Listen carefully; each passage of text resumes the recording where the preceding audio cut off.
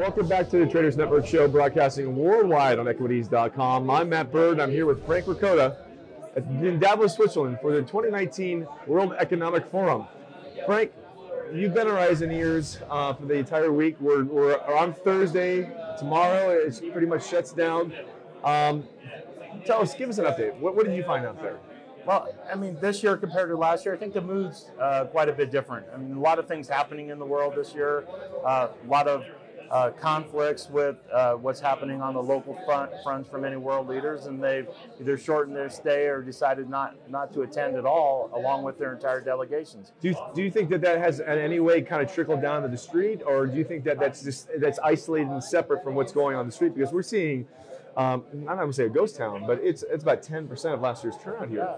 You know, I think it has, but here's part of that as well. So last year we had the anti-World Economic Forum, or the anti-globalization from the standpoint of the crypto community. They were here. The crypto community was here in force on many different fronts. You know, really challenging the notion of traditional globalization, taking it more from the perspective of a crypto or enhancing individual liberty perspective. You know, where it's a network, where it's cryptocurrencies, where it's a decentralized form of government.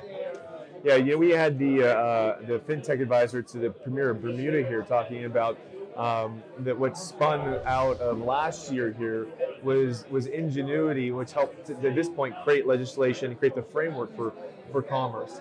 And I think where we're going with now is we're seeing convergence of tech and regulation finally starting to manifest something. Yeah. I think last year a lot of folks on the policy and regulatory side of life were trying to figure out what to do. You know, they had this initial gut reaction of blocking things. So we saw a number of jurisdictions, you know, really get pretty aggressive on ICOs because of, you know, what happened towards the end of 2017. But the innovative sovereign states decided to look at how can they embrace it, how can they make it really a safe zone to drive innovation, and Bermuda was one of those, and Mauritius is another, and there's several other sovereign nations that really embraced it and tried to create crypto-friendly legislation to spur this kind of innovation. You know, okay, so let's talk about innovation in sovereign nations. You've done a few yourself. You've been engaged with the Bermudan government. You've the U.S. side, state government internationally. You've been at the EU Parliament. You've literally been everywhere in 2018. How productive has Davos for 2019 been for you? Well, you don't have the breadth of conversations, you know, given again the attendance this year, but you have really in-depth conversation, real meaningful conversations with substance and substantive action items as a follow-up. And I think that's really going to be the hallmark of 2018 World Economic Forum. 2019. There we go. I'm still in last year. It was such a year that time collapsed last year. Yeah, but 2018 is going to really push the bubble one more time in terms of here's the type of conversations. This is what I'm talking about, Matt. So, you know, on one side, last year was about how cryptocurrencies are going to totally kill traditional financial markets. Change everything. Didn't happen, right? And change every and eventually it will, right? It's a long process. But what we're now talking about this year is the business of blockchain. How is it really applied to effectuate incremental and subsequently massive change? The other thing is, how do you take a technology like that or solutions like that and really restructure the SPG programs and really get out and deal with broader social impact initiatives where the beneficiary of who's being targeted actually receives the benefit. You know, we start cutting out waste and abuse and more benefit to the person. Well, I certainly think the immutable ledger portion of the blockchain actually will help crystallize where do those funds go. Yeah. Or why didn't it make it to the destination it needed to make it to? We see too often in Africa, in Latin America, in Asia, in the Pan-Pacific, you know, these big social impact initiatives, and they fall short just as they get to the ground. And the resources dry up, but the forecasting is there. So what happened to the money in between? I think that, to your point, the implementation of block within those social impact initiatives would actually self-regulate. Yeah, you know, A lot of people say, hey, we don't know what's going on, a lot of crime hiding within. It's not really true.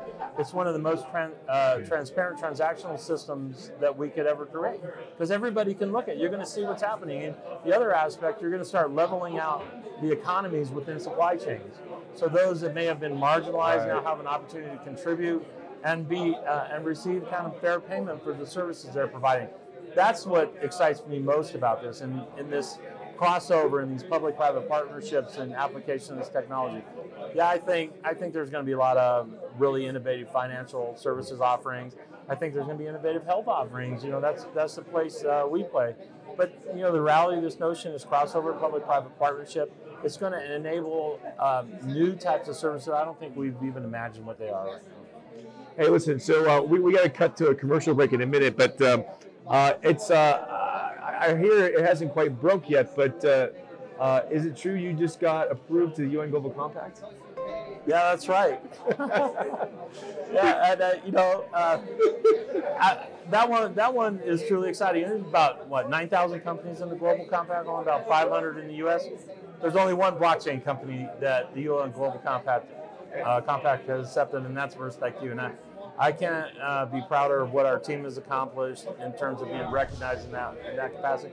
But more importantly, I'm just so excited about 2019 and taking advantage of that, kind of coming off some momentum again here in Davos. What you've done is amazing this last year, and I'm expecting more big things out of you in 2019. So everybody, Frank Ricotta, CEO of VersaIQ, he's been our eyes and ears for equities. He's also been contributing as we've been going. You've been seeing some of the technical updates and technical in-depth interviews he's been giving us. This is the end of our show here for today. Have a great night. We hope to pick up and send you more from Beth, the World Blockchain Forum, later tomorrow. Have a good night.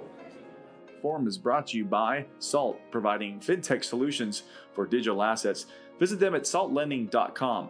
Special thanks to Russia House and rosscongress.org for hosting our show here in Davos in the World Economic Forum. And a special shout out to BurstIQ for their expert commentary in blockchain and technology. And thank you, 1-800 Public Relations, for all your PR and media support.